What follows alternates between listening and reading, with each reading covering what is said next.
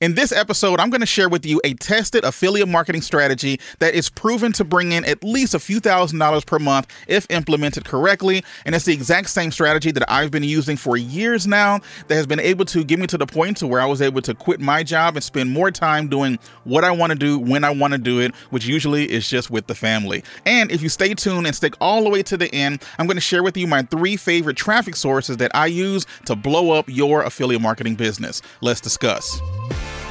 And welcome to the Blogger Revolution. My name is Chris, and here we talk about building passive income streams that work for you so you don't have to. Glad to have you here, but before we get started, be sure to check out the free masterclass that I have over at bloggerevolution.com/workshop. It's a step-by-step process that shows you exactly how you can take an affiliate marketing business to the moon. So be sure to go check it out, link down in the description.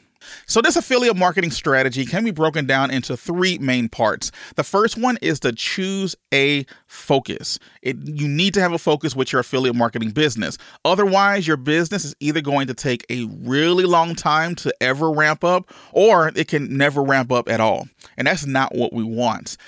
If you don't choose a niche and you just are creating content on pretty much anything, then you're going to end up having a mixed up audience, an audience that's no algorithm is going to be able to figure out, what type of content that they like.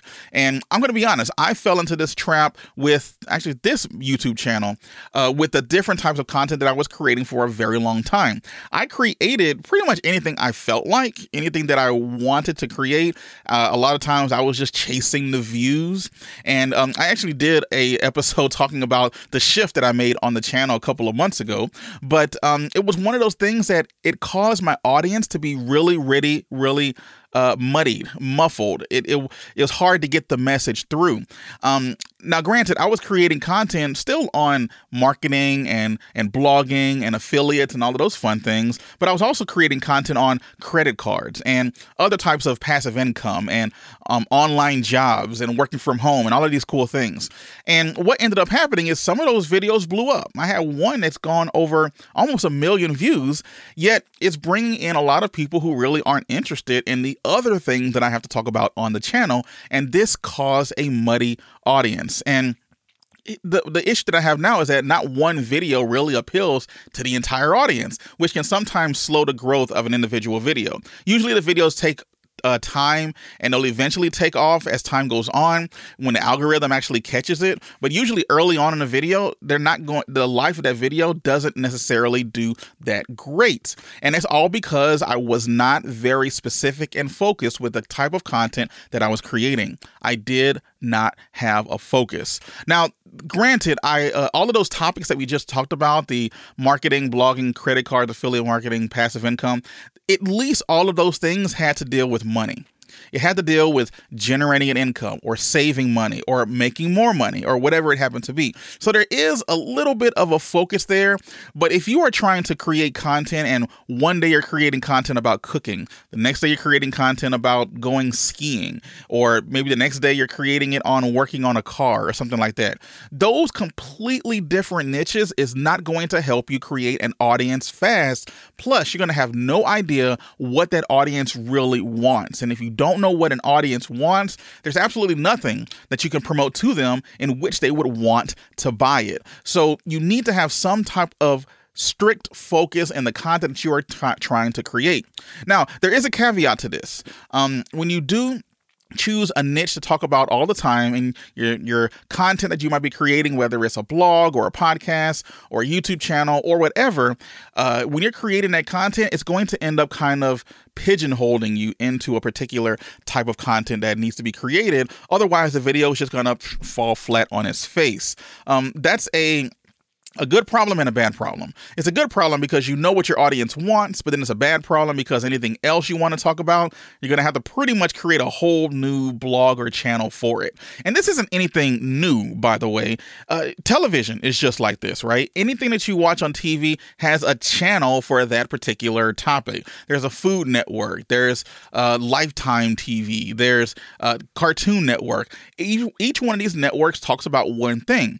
But if on the Cartoon Network they start talking about politics, that's going to be kind of weird, and it's going to turn off a lot of people who tune there just to watch cartoons. So you want to remain very specific to what it is you talk about and choose a focus for your blog. So just to get a little practical here, to give you a couple of steps on what you can do in order to keep your audience nice and tight, is to, number one, choose a topic that you enjoy, because you're going to be diving really deep into it, creating a lot of content on it, especially when it comes to writing. If you enjoy writing and creating and helping people, then you're going to be creating a lot of content, whether you're doing a blog or YouTube or even a podcast. So by going through that, make sure that you at least enjoy it, because it won't seem like work at that point. And then you could be one of the cool people who like makes money because they play video games, or makes money because they talk about disc golf or anything like that, right? People are doing it because they're creating content on things that they like and enjoy. And if you can stick to it, whatever you decide to do, stick to it for at least 6 months, or at least creating 100 pieces of content first, and then come back and talk to me the next day, okay? I don't want you to create 10 or 12 articles and then give up. I want you to create about 100 pieces of content, whether it's content on your site or guest posts elsewhere, or whatever you're doing to try to really drive traffic to your site. You need to at least get about 100 or so articles under your belt before you decide if you want to continue with it or stop doing it. If you do it halfway, if you only do it a quarter of the way, then you're not going to have anything really worthwhile, and you're just going to have a half-done project that you could probably add to the list of other half-done projects. Believe me, I've been there. In fact, I still have a problem with that sometimes today, but it's just something that we all deal with. So I want you to be able to choose something, focus in on it, and start creating content as fast as possible. Now, after you have chosen a focus, this next part is probably everything that you need to know. This is the biggest part of this entire affiliate marketing strategy that we're talking about, and that is finding high-priced and or recurring affiliate programs to promote. Now, everything about affiliate marketing really depends on what you are promoting, okay? Because at the end of the day, it can't just be Amazon. Get Amazon out of your mind. Now, even though Amazon is an amazing platform to use, it's a good catch-all. It has everything that you really would ever want to promote, and they're going to have it. But at the end of the day, Amazon at least cannot be your primary way that you're going to be monetizing pretty much anything, because the commissions are just too low. We're talking 2 and 3% sometimes, even on some very high priced products. Just a couple of months ago, someone bought a laptop through my affiliate earnings or through my affiliate clicks, and it was like a $1,500 laptop, and I got $57 for it. Now, I'm not going to knock that. It's $57 I did not have before, but on a $1,500 purchase, I would love to have gotten, 15, 20% of that, because they wouldn't have gotten a sale if it wasn't for me in the first place. So it cannot just be Amazon. If I were to go directly to that manufacturer of that laptop, I could probably get a 5 or 10 or 20% affiliate payout for every sale that I send to them. As great as Amazon is, as much of a conversion monster it is, as in when people see it, they click and they buy, and usually buy more stuff than they have to, you're going to make money elsewhere almost 9 times out of 10. So what you should do is focus on things that are going to either be higher ticket sales or, and this is a golden one as well, recurring income. This is going to bring you the most bang for your buck for every sale that you make from within your business, especially when it comes to high priced or high ticket sales. Now, when we say high ticket sales, a question I get quite often is, how much is a high ticket sale? I like to consider high ticket sales to be anything over $200, $250 or so dollars. But if you can get something that can pay you $50 per sale, that's still pretty good. For every person that makes a purchase, you're going to get $50 from that purchase. Now, if you can get something along the lines of a couple $100 every time somebody buys, you can probably get away from not having to worry about recurring commissions. But if you're going to get something lower, anything lower than that, then you might want to try to figure out a way in order to make money with a subscription service, perhaps, that people would like to use all the time. So a big example of this would be something like Jasper, right? Jasper, the AI writing tool that everyone talks about. It's a great tool to use. A lot of people use it. It's easy to use and it works. So why not promote it? Especially if you use it yourself, promote it. And every time someone signs up for it, you're going to get a percentage of them sticking with the program. And every month that they're there, you're going to get the commission for it. Now, you might get lower commissions because of this. So instead of getting $250 per sale, you might only get $30 per sale. But if you're only getting $30 per sale, then if you got 10 people to do it, all of a sudden you got $300 per month. What if you got 100 people to do it, 1,000 people to sign up for it, and then it's recurring over time? There's other affiliate programs that I have promoted in the past that probably at least 5 years now or more, I'm still getting affiliate commissions today after 5 years from only having to make the sale once. Okay. Recurring income is a great way to make predictable income as well.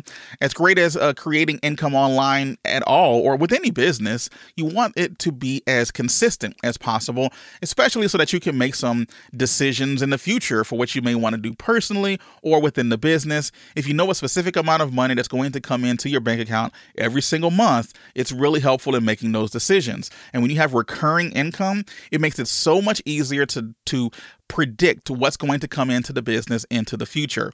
So high ticket sales and recurring sales are going to be exactly what you want to focus on when you are creating your online business. Now, at the end of the day, you want to make sure that these are products that people want and need as well in order to continue in whatever niche that we're talking about. So again, we were using the example of Jasper. If people are bloggers and they're using Jasper or any type of artificial intelligence when it comes to creating their content, then of course, no doubt, they're going to be using it and probably using it for a very long time, as long as they're able to afford it and they stay within the blogging niche. So it's something it's not like they're going to stick around for 2 or 3 months. You have people who might be on average sticking around for 8 months to a year, and that's going to be pretty much guaranteed income for you and your business. So think about it. At the end of the day, dig deeper than just Amazon.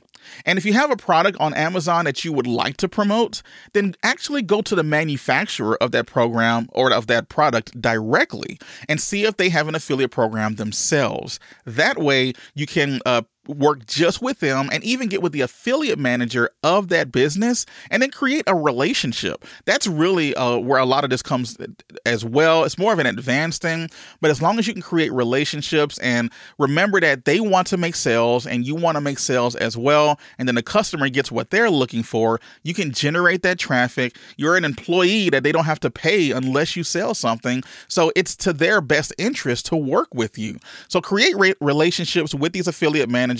That way you might be able to increase your affiliate commissions. I have one specific example I did a couple of months ago. One email was able to double my affiliate commissions for every sale that I was making. I'm now probably getting paid more than a lot of the other affiliates that are there just because they didn't ask, right? So it really is something that you should really do, is negotiate these types of things, but going after high ticket and a recurring type income is really going to help more sustain your business and make this affiliate marketing strategy take it to the moon. Now, part 3 of this strategy is really the hardest part, but if you go online, everyone tells you it's the easiest part, okay? And that really kind of ticks me off, to be honest, because everyone online is saying, oh yeah, do affiliate marketing. It's great. Just go sign up, scroll down to the bottom of the page, click here, sign up, and then you're an affiliate. But then they tell you, well, how is it that you are going to promote these things to your audience? What if you don't have an audience? Oh, well, just post it on your Facebook page or post it